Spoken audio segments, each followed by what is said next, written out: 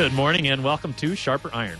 Spend the next hour with us studying the living and active Word of God, His two-edged sword of law and gospel, recorded for you in Holy Scripture, all about Jesus Christ, crucified, risen, and ascended for you. Thanks for tuning in this morning here on Worldwide KFUO. Christ for you, anytime, anywhere. I'm your host, Pastor Timothy Apple of Grace Lutheran Church in Smithville, Texas. Sharper Iron is underwritten by the Lutheran Church Extension Fund, where your investments help support the work of the Lutheran Church Missouri Synod. Visit lcef.org for more information. On this Thursday, November 14th, we are studying Amos chapter 7, verses 7 through 9. Today's text is Amos's vision of a plumb line. Now, although this is the third of Amos's visions, there is a shift in the tenor from the previous two, both in what the Lord says and in how Amos responds. To help us sharpen our faith in Christ as we study God's Word today, we have with us regular guest, Pastor Zelwyn Heide. Pastor Heide serves at Redeemer Lutheran Church in Grassy Butte, North Dakota, and St. Peter Lutheran Church in Belfield, North Dakota. Pastor Heide, welcome back to Sharper Iron. Glad as always to be on with you. This should be a good time. Yes, it should. So, Pastor Heide, we're now in Amos's third vision. Help us out with the context. Where have we been in Amos that gets us to this point? Yeah, so the immediate context of this vision, of course, is the two previous visions that the Lord shows to Amos, that of the locusts coming in right at a very difficult time, or a crucial time, and then also a judgment of fire. And in the previous two visions that the Lord has given to Amos, Amos cries out to God, don't do this, and the Lord kind of relents of what he chooses, of what he was going to do. But now the way that it has shifted here in this series of visions is the Lord is going to show him a third vision, what is commonly called the vision of the plumb line. And this vision, it has to be explained, I think is the best way to put it. There's going to have to be a little bit more in-depth explanation of what the Lord wants to show and what it is that the Lord's trying to teach. What do you want to add to that? Well, so yeah, in the first two, then, it's pretty obvious to Amos what's going on. He sees the locusts being formed by the Lord at the worst time possible, agriculturally speaking, and he immediately cries out, please forgive. And then he's calling, in the second vision, the Lord's calling for a judgment by fire. Again, Amos knows what he's looking at, and he prays, please forgive.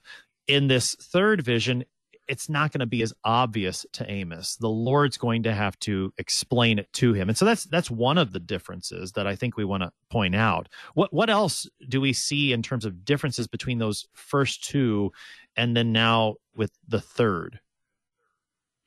Well, probably the biggest difference between the first two and the third is that whereas in the first two, the Lord had said, this is not what is actually going to happen, the Lord basically says in this third one, this is what is going to happen. This cannot be avoided. This will come to pass. The judgment which has been threatened upon Israel is now coming to pass upon Israel, and nothing that even Amos can do is going to avert that judgment. So we do see this intention, this shift from this is not it, this is not it, this is it. Okay, and so now we're going to see that movement here.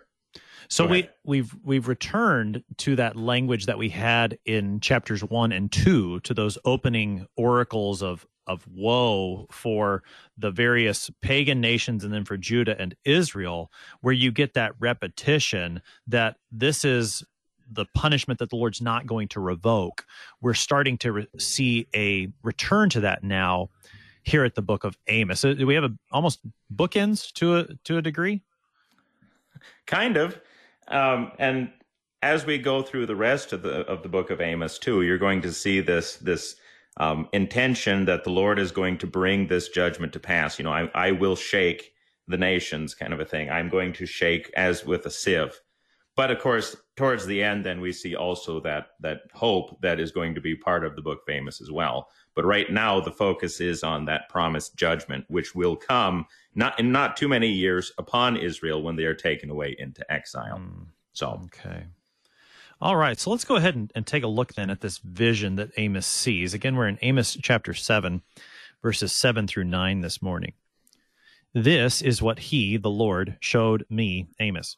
Behold, the Lord was standing beside a wall built with a plumb line in his hand. And the Lord said to me, Amos, what do you see? And I said, a plumb line. Then the Lord said, behold, I am setting a plumb line in the midst of my people Israel. I will never again pass by them. The high places of Isaac shall be made desolate, and the sanctuaries of Israel shall be laid waste. And I will rise against the house of Jeroboam with the sword. There is the vision, Pastor Heidi. And I think when you were talking there near the beginning, you said the vision that, I can't remember the language you use now, but you maybe called into question the term plumb line. And so this is one of those places where we've got a Hebrew word that is obscure, difficult to translate. ESV reads plumb line. Help us dig into that issue a little bit. Well, and to be fair, many of the English translations these days also read plumb line, but it's an interpretation. And the difficulty comes in with so many words within the Old Testament. This is the only place in the entire Old Testament where this word is used. And when that happens, we don't have a lot of clues as to what the actual meaning of the word, you don't have as many clues to determine the meaning of the word. So we just kind of have to go off of other ways of trying to figure it out. And the way that's most commonly figured out is it sounds a lot like a word in related languages to Hebrew that sounds something like lead or tin. And for that reason, people have interpreted it to mean, well, the Lord must be holding like a piece of tin on a string, like a plumb line, so that you can determine how straight something is. Because, that's the tool of a mason. He's standing on a wall and he's using that plumb line to figure out, is this wall straight? Is it, set up the way that it should be, or does it need to be torn down? But the reason why that can be, go ahead. Well, no, I was just going to say, so that is the way that the majority of the English translations take this vision, that the Lord is standing by a wall that's been constructed with a plumb line, and it should be straight according to that plumb line. And again, just to so we know what we're talking about, a plumb line is a long rope or string, and at the end of it is some sort of heavy metal, such that the line hangs vertically. And its intent is to make sure that the building or the wall is built to square. It's straight up and down, constructed correctly. So that's the way that the majority of the English translations are going to take this. And that's based on, as you said, languages that are related to Hebrew and words that sound similar, trying to make that. But there are other ways that you might think about this. And another one of those ways is, how do other ancient versions or translations take this word? And that's where we get a bit of disagreement, it seems, Pastor Heidi. Right. Well, and the most common one, of course, that we look towards is the ancient Septuagint, which is the ancient Greek translation of the Old Testament.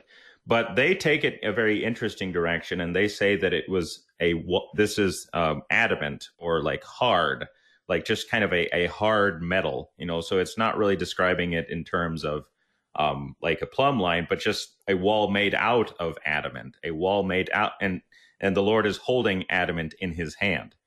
The Vulgate also, interestingly enough, Jerome's translation, the ancient Latin translation from after, the days of Christ, he actually interprets it as a plastered wall, a wall of plaster, and he sees it as the Lord having a trowel in his hand, like a mason who's about to plaster up a wall.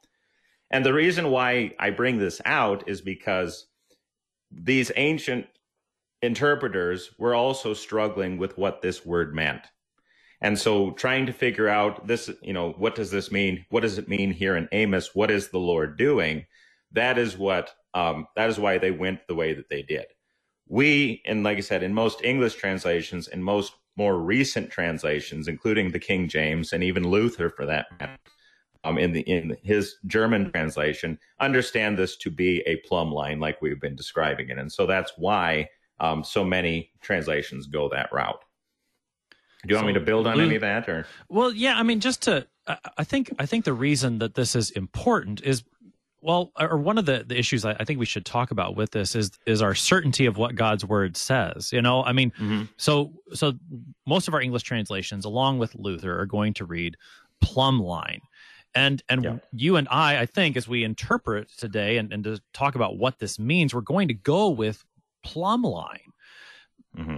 Is that the right thing to do? Or should we, what do we do with plaster or tin? Should we think of other interpretations? Should we be able to hold both of them at the same time? Can you help sort through some of those issues? Sure. Yeah, and what I'm doing with this is not really trying to draw into question, that we're going to misunderstand what the Lord's trying to do here. It's really just being honest and saying we have these difficulties, and we have to acknowledge that we have these difficulties with this word. However, as we read through this text, even if we don't think of it in terms of a plumb line specifically, or, if we go that way, you can still see what it is that the Lord is doing. So even if there are questions about what does this individual word mean, I think we'll see, as long as we're being straightforward with the text, that it's not really going to bring that much confusion into the text, because we will still be able to determine what it is that the Lord is trying to say.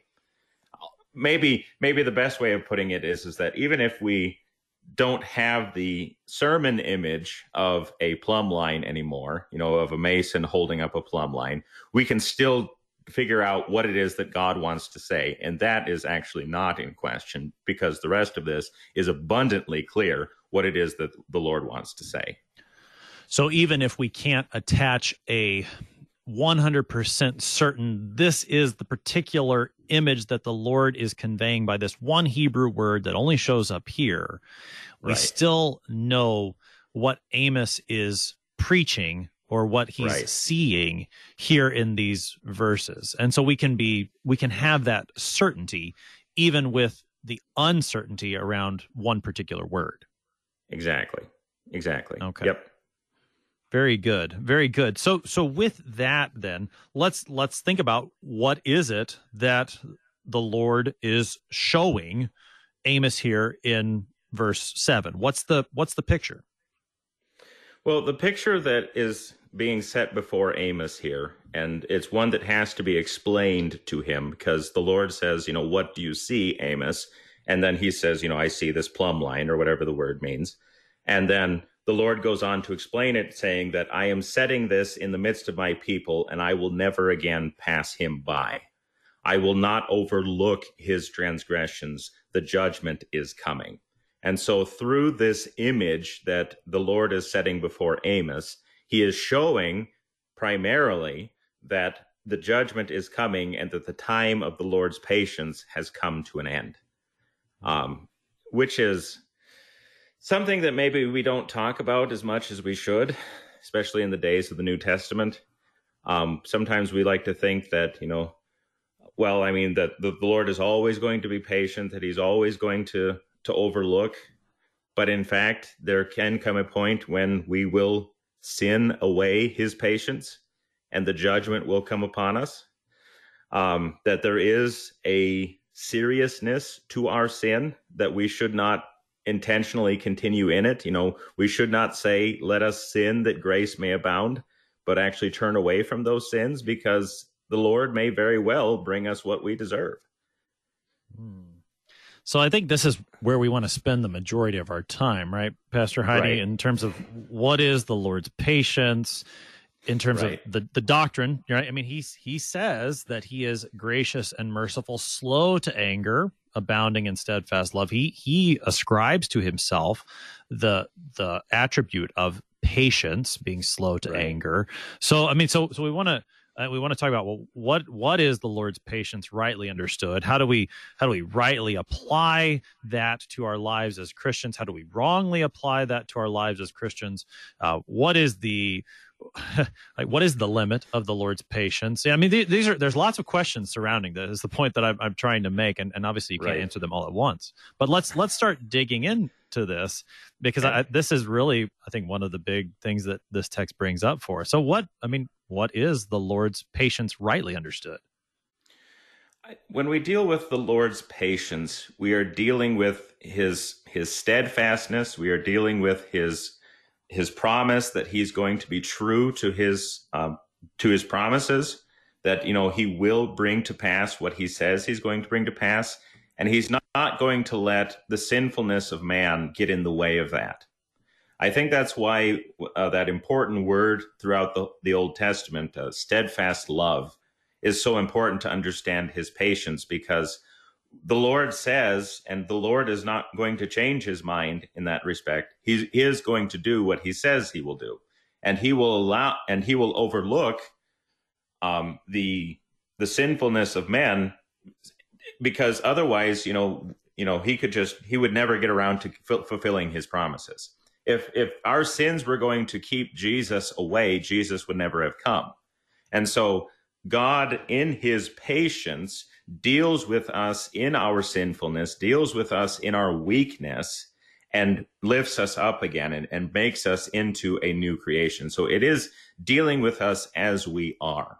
I think maybe that's the best way to start with God's patience. What do you think? Yeah, no, I think that's very helpful, especially the way you put it, that if God was waiting on us to fulfill his promises, that he could never get around to doing it, because we would never merit it, we would never earn it or deserve it. So if he's going to be patient, he's got to act according to his own self and who he is. And so I think that's a very helpful way to put God's patience in the context of his steadfast love, his loyalty, his faithfulness to his people.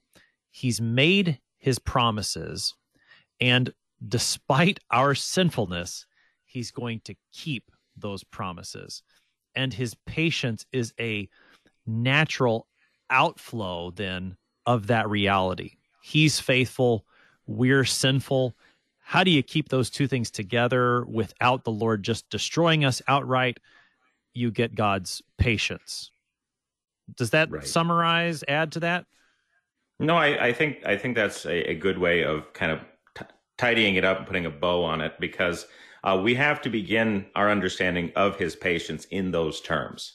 Because I think sometimes when we think of patience just in, human terms, we might think of it as just like bearing, with something that's annoying, or bearing with something that's, this is difficult to me, so I'm just going to be patient with it, and then I will, somehow get over it. But that's not really what God's patience is. God's patience, like you say, is an outflow of his love for us, and that he does want us to be with him. He does want to bring his promises to fulfillment, because then we will enjoy him forever, and if he didn't have that divine patience, like you say, we would never get there. Yeah.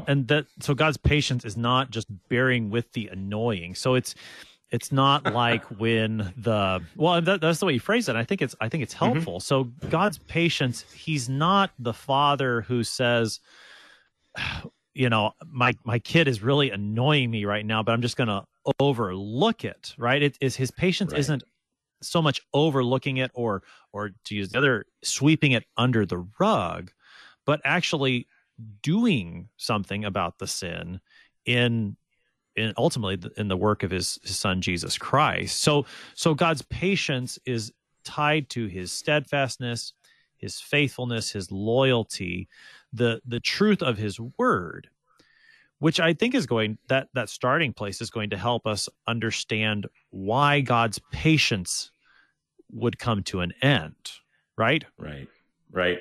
Yeah.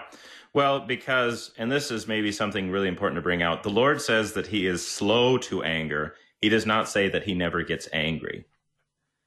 The Lord he is holy, and the Lord has to bring judgment upon sin. And if all we're doing is showing how much we're just going to cling on to our sin, eventually there's going to have to come a point where the Lord's going to say, okay, like in Romans, I'm handing you over to your sin. If you don't want to let go of it, then the judgment must come. There must be judgment upon sin, because otherwise the Lord would not be just. Otherwise, the Lord would not be holy. Right? Yes. Yeah. And so, again, I think the part that I'm at least holding on to here that's helping me is the fact that, well, no, I mean, because this is a tricky issue, and it's hard for us to wrap our minds around and talk about. And so to help us talk about it, I think the steadfastness, the faithfulness, the truth of the Lord's word is a good starting point, because it helps us to understand what the patience of the Lord truly is, that he's busy working out his promises, which are promises for our salvation. But it also then allows us to hold on to that flip side of it, and to see why it does happen that the Lord's patience comes to an end. He's fulfilled his promises. He's been true to his word, and his word also involves law. It's not only gospel. There is judgment, that there is justice that he brings upon us. And so the Lord's patience naturally is going to come to an end, because it's connected to his faithfulness and the outworking of that to us who are sinful. Right. Am I still tracking with you and helping the conversation? So. Yeah, I think so. Yeah. Well, because when you're dealing with God's faithfulness too, if the Lord says that, he is going to bring us justice, that he is going to make right everything that has gone wrong, and he never actually gets around to punishing sin, that would make him a liar. And so that's where this tension comes in, that yes, he is faithful, he is patient with our sin, but he is also a king who rules in the midst of his enemies. He is also a king who is finally going to bring justice for his people. He is a king who is going to bring us out of this valley of sorrow and this vale of tears and bring us to himself. And the way that he is going to do that is through judgment. That's why we speak of the last day, the return of Christ, as being, the great judgment, the last judgment, because now the Lord is bringing all things to fulfillment in that day. So that brings to mind another contrast, or a two-pronged idea here that I want to talk to you about. You said, well, first let me start with that one, the idea of the day of judgment, the last day when Christ returns, raises the dead. And when it comes to the Lord's patience, that day in particular brings to mind what Peter says in his second epistle, where he talks about that the Lord is not slow to fulfill his promise, as some count slowness, but is patient toward you. And the reason is because he doesn't want people to perish, but that all should should reach repentance. And I think that image of the Lord's patience isn't as offensive in terms of, because, well, in the sense that the Lord has set a day, it's coming, and it's unavoidable. And he set that day with the purpose of bringing as many people to repentance as possible. And so that's one sense that we have the Lord's patience, and that isn't offensive, or as offensive to us, I think, as another way that you said it earlier.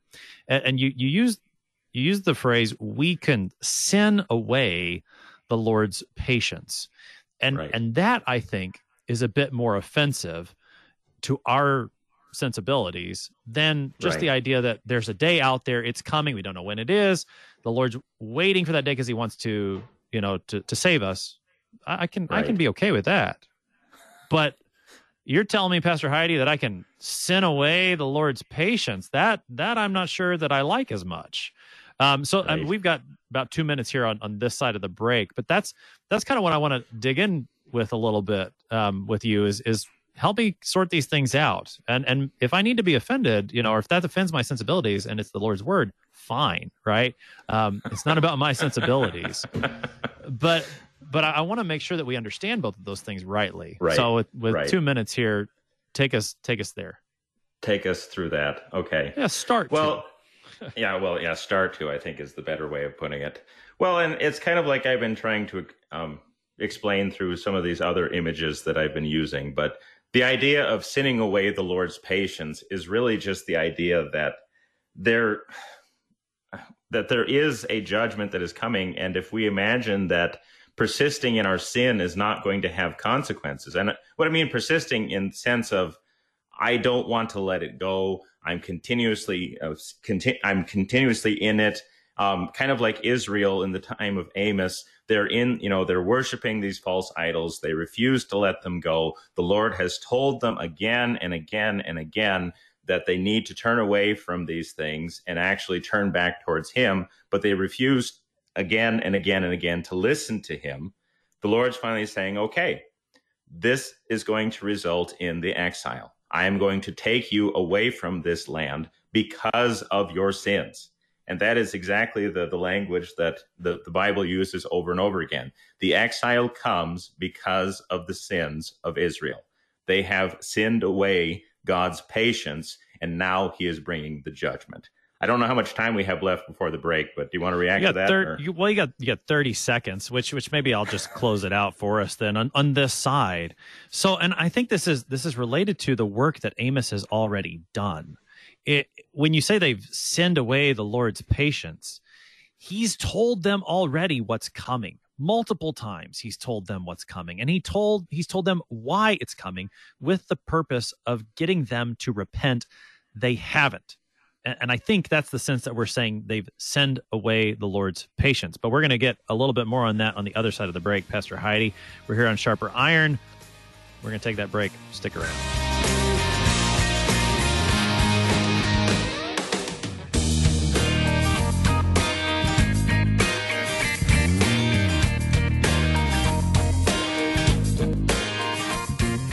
Did you know that your individual retirement account may make the best gift to KFUO? The IRS now allows individuals 70 and a half or older to transfer their required minimum distribution directly to charity and avoid paying the associated income tax. These gifts can provide regular long-term resources to KFUO. If you have questions about making an IRA gift to KFUO, call me, Mary, at 314-996-1518. We'll send a representative out to help answer your questions and help you establish a legacy of giving to your favorite radio station, worldwide KFUO. Since 1978, Lutheran Church Extension Fund has had the humble privilege of supporting Lutheran Church Missouri Synod ministries and her workers. Thanks to faithful investors, LCEF has provided thousands of church workers, congregations, schools, and organizations with the low-cost loans and resources they need to reach more people with the saving name of Christ. To learn more, visit lcef.org or call 800-843-5233, 800-843-5233. Hello, this is Dr. Dale Meyer. Have you heard Concordia Seminary's program, Word and Work and Intersection? Every week you can hear it on KFUO Thursdays at 2 p.m. Central Time. We visit with many interesting guests about how the Word of God applies to their daily vocations and ministries. Be sure to tune in, and may the intersection of Word and Work be busy on your corner. Are you the type of person who loves their community and wants it to be the best it can be? Now it's easier than ever to do your part. Go to recyclemo.com to see just how easy it is to recycle the right way. Or if you already recycle and want to be as efficient as possible, recyclemo.com can tell you what should and should not be recycled in your area. Become part of the clean recycling movement today. It's the right thing to do. Sponsored by the Missouri Department of Natural Resources. On the next Lamplighter Theater. Well, this fog is just right for me. And here's the place. Rivington Hall. Now comes the fun part. Ain't nobody can pick a look like Black Dolly. No, sir. Don't miss the next Lamplighter Theater. Saturday mornings at 11 on Worldwide KFUO.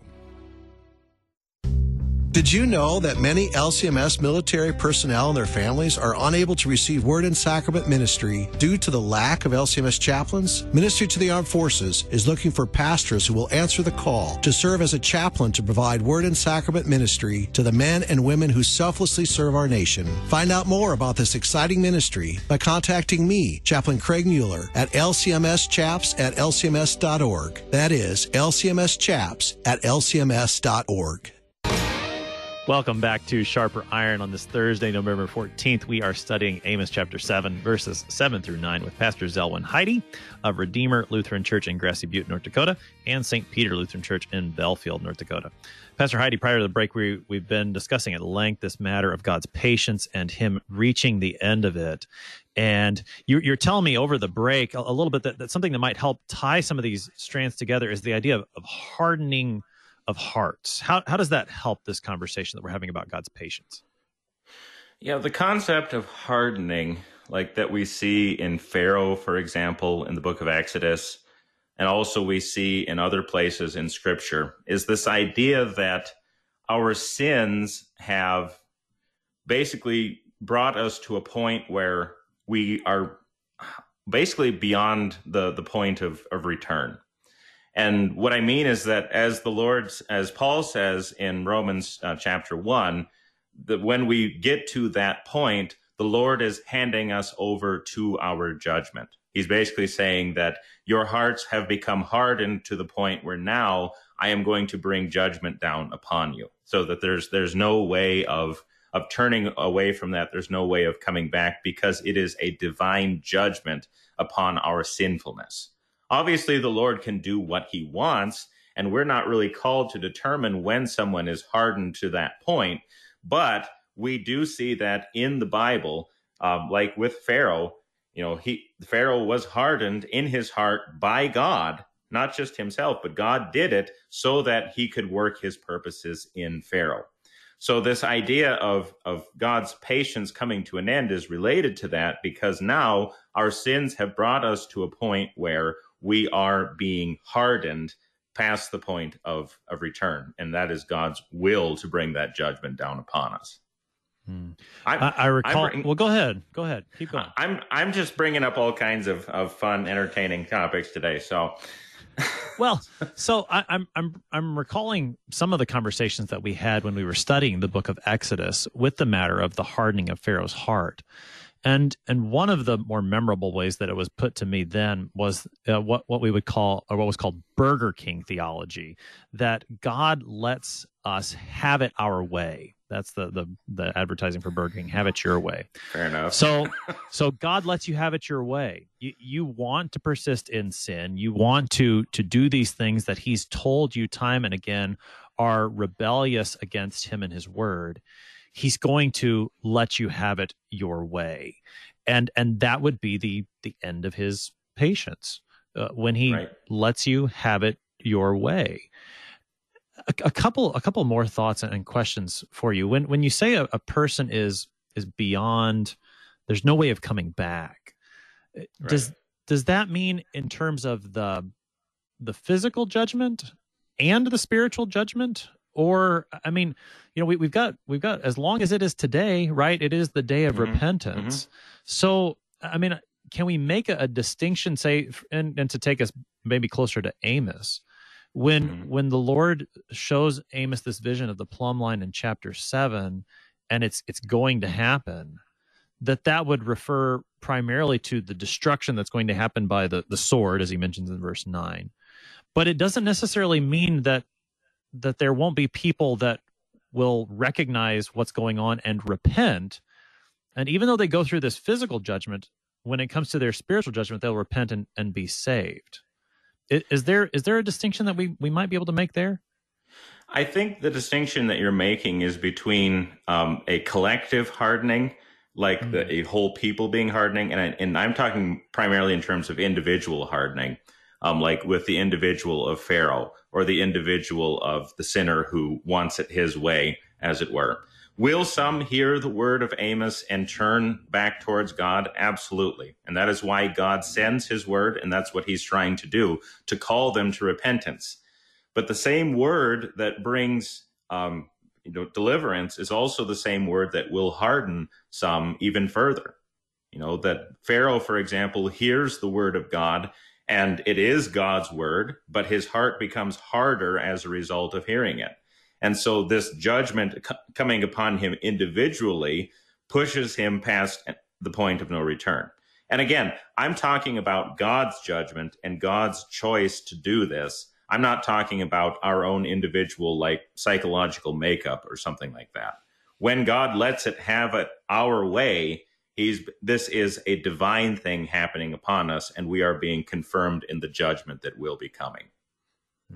Right? So, yeah, exactly. So I want with this, then this idea of God's patience running out or being sent away, that his patience runs out, I want to attach that to what Amos does here in chapter 7 as well.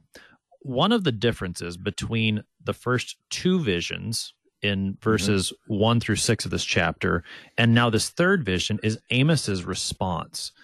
In the first two visions, when Amos sees the vision, his response is to pray, "O Lord, please forgive. O Lord, please cease." Here, the Lord asks Amos, "What do you see?" He answers, "A plumb line." And that's all Amos says. There's no intercessory prayer. So as we think about the Lord's patience running out, what about the prophet's patience running out? And then to take that forward, the church's patience running out. Yeah. Well, and yeah, no, I mean, there does come a point where we are commanded, I suppose you could say, that there is no more room for intercession, that there is no more room for calling on the Lord to change something because, well, it's not going to change. And I'm thinking of like the Lord specifically commanding some of the prophets, don't pray to me about this. I'm not going to hear it. You also hear in the New Testament, for example, Paul saying things like, after you admonish your brother once, then admonish him again. But if he still refuses to listen, then treat him as a Gentile, as you would someone who is outside the church. There does come a point when we do have to let people have it their own way, that through their actions and through their sins have brought about the end of the church's patience, in a sense, and also the end of the Lord's patience. How do we know that we've reached that point? We don't. And see, this is, I think, what makes it so difficult for us, because we think of it in these very psychological, these very almost emotional kind of terms. And that's what makes it so difficult for us. But we're also not given to know when someone has passed that particular point, when someone is being hardened to the point of judgment coming down upon them. I do think we are still called to pray on behalf of all people. Like Peter says, we are still called to, pray for the Lord to do his will on earth as it is in heaven.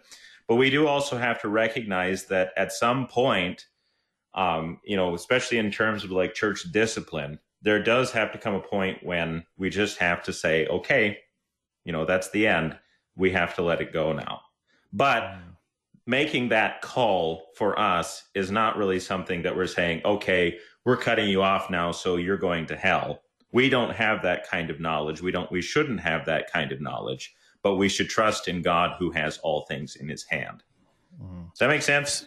I think so. So when it comes to church discipline, as you brought up, there may come a point where after going to the person individually with two or three others as the whole church, calling this person to repentance, we recognize that it's just not happening. And so we proclaim what that person is telling us, that they have separated themselves from the church because they've not repented. It's not because their sin was so terrible other than other sins, right? It's that they've not repented. That's the sin that gets you in trouble, is the sin that you don't repent of, not the magnitude of it, but the fact that you persist in it. And so we proclaim that to them at a certain point, but we never stop proclaiming the word. And in that sense, we don't know when the point is reached, because as long as it is today, the church is always scattering the seed of God's word, proclaiming both law and gospel, so that the one who hears. And in that sense, we don't know. I mean, is that the point I think that you're making? Well, yeah, and even with something like, full-blown excommunication or something along those lines, where we actually say, you are no longer part of the body of Christ, it's not just done as kind of a, see, we're better than you kind of a thing. It's really done in the sense of, this is our last word to you, in a sense, or, the strongest word that we have. The way that you are going, if you persist on this road, will lead to hell. That's why you excommunicate, to bring that intense word of law upon them so that they would turn and repent. But again, we don't have the power to make them repent, only the Lord does. And so if it is his will to bring them back unto repentance, then yes, we receive them back into the church because the Lord will do what he wants. But it may be his will to bring judgment down upon them. And at that point, all we can say is what the Lord has said. I mean, it's really in his hands from beginning to end. It is. I like that this is the comment, this is the strongest word that we have. And that's what Amos is getting to at this point. This is the strongest word that he has. And we're going to see, again, chapter 7 really starts the end of Amos, and it only continues to build. We've noted the difference between the first two visions that Amos has, and now with the third vision, and then also the fourth. We continue to see how Amos is laying out this strongest word that he has against the people of Israel, so that they would hear and recognize just how bad it really is. And this matter of God's patience coming to an end is part of that strongest word that he has for them. And so with that, Pastor Heidi, let's move in then to what the Lord says in verses 8 and 9. We've already talked a little bit about how he explains the vision, that this plumb line is there in the midst of his people Israel, such that he will never pass by them again. The moment of forgiveness is gone. And then in verse 9, he begins to describe that judgment that's coming. And he starts with judgment against the high places of Isaac. And I'd like to hear your comments on that phrase in particular. What are the high places for anyone who's unaware? But why do you think the high places of Isaac in particular? Sure. Yeah, and that's also interesting because it uses Isaac and not Israel, but I'll get to that in a minute. High places in the Old Testament are pagan places of worship, especially in the days of the kingdoms like this. I mean, the very earliest part, there are high places dedicated to the Lord, but that's kind of a different subject. Basically, it's any place that's slightly elevated up above the ground. And so like the way that our chancels, for example, in our churches usually go up a step or two to get up into that place. That would be like a high place, just kind of this outdoor chancel where the pagan worship was happening. Okay, so that's what a high place is, and that's where all these pagan sacrifices were happening. But to call them the high places of Isaac to me is very interesting because, I think what's happening here is that they are latching on. For one thing, they're latching on to places that the patriarchs probably set up for the worship of God, and they're using them as worship of these false gods. So Abraham built an altar unto the Lord, or Isaac built an altar on occasion, although it was all in the south, but that's kind of a different point. And maybe they grabbed hold of these places and just kind of used them not only for the worship of God, but also for the worship of Baal, or also for the worship of the Asherah. So this kind of defiling of these places that were originally dedicated to the Lord's worship, I think, is part of it. But it's also interesting here because Isaac, as a name like this, using the name Isaac to refer to the people of Israel, this is actually the only place this happens. And I'm not really sure what to make of that, because in almost every other place in the Bible, you hear it referred to as, Jacob, Israel, Joseph, even Ephraim, even, they're used as kind of a way of talking about the whole kingdom, the whole northern kingdom. But here they're called the people of Isaac. And it's also going to occur here in the next part of this chapter with Amaziah in verse 16, saying, don't prophesy against Israel and do not preach against the house of Isaac. And so I think what he's doing is he's using this phrase, the house of Isaac, for whatever reason that Amaziah is using it, and saying, this is what you are doing. You are profaning this patriarch's name through your sins. And so I'm using it as a way of referring to you collectively. There's there's a lot to unpack there. Where do you want to go with that? Well, that helps me, and you're right that Isaac is, in my opinion, he's a bit of the forgotten patriarch to a degree.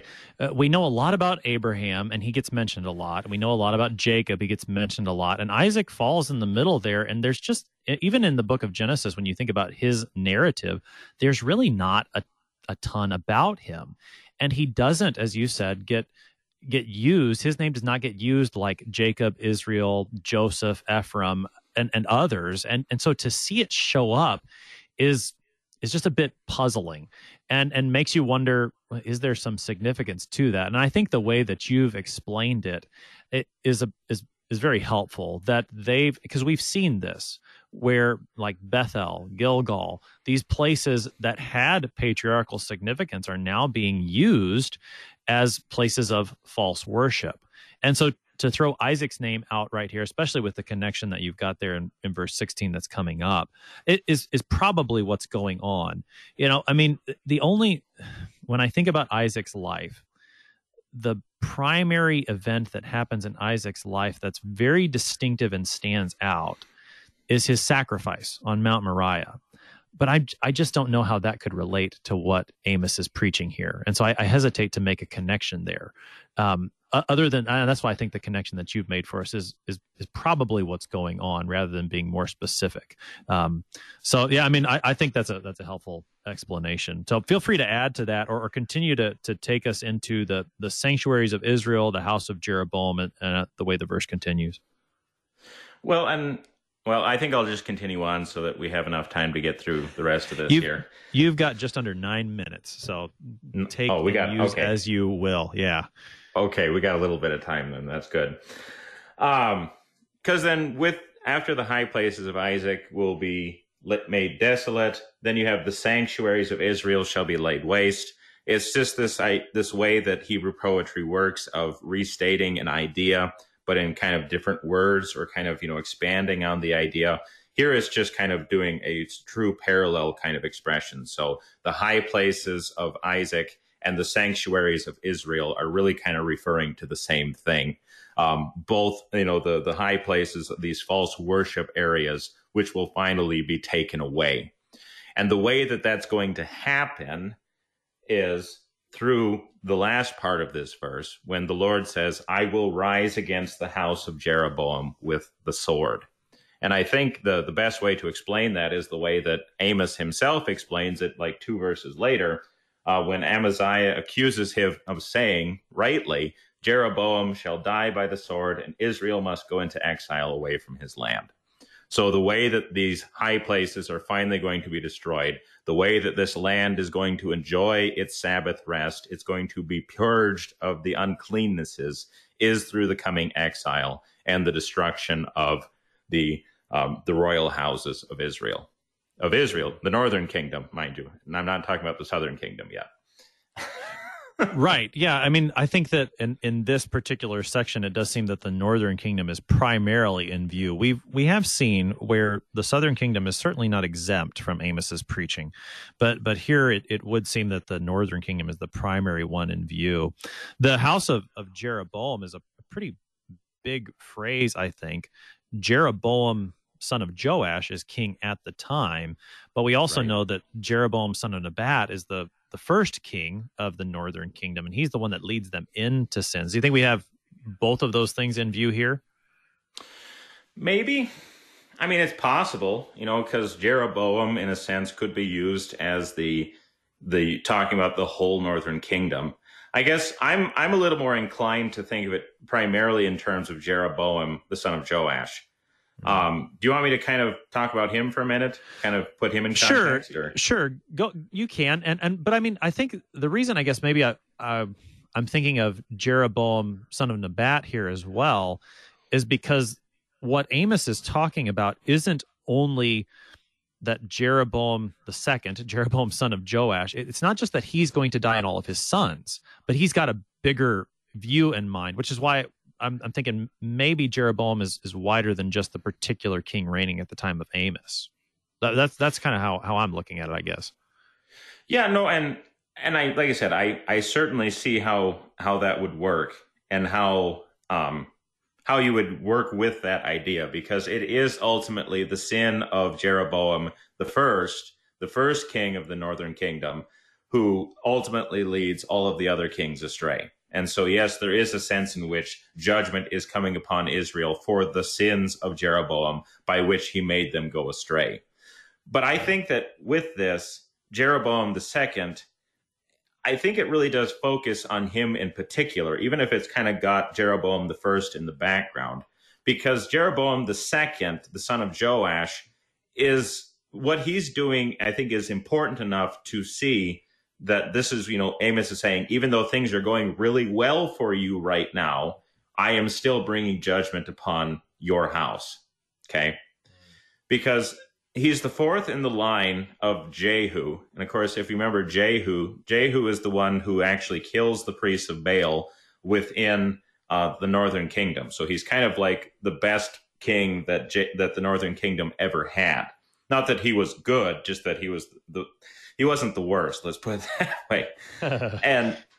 and because of Jehu's reformations, because he slaughtered the priests of Baal, the Lord promises Jehu that he would have a son sit on the throne of the northern kingdom to the fourth generation, and Jeroboam is the third of those four. His son Zechariah will actually be assassinated, which will bring the line of Jehu to an end. This is also the longest dynasty that the northern kingdom ever had. This is also Jeroboam, who is victorious because he is expanding the territory. He's pushing back. He's even helping out, according to the Book of Kings, the southern kingdom and helping them regain some of their territory as well. And so everything that Jeroboam is doing seems very positive, very upbeat, very like everything's going great. God must be with us. And yet Amos comes and says, the Lord says, I will rise against the house of Jeroboam with a sword. And the destruction that has been put off in his patience is finally going to come, and nothing is going to stop it.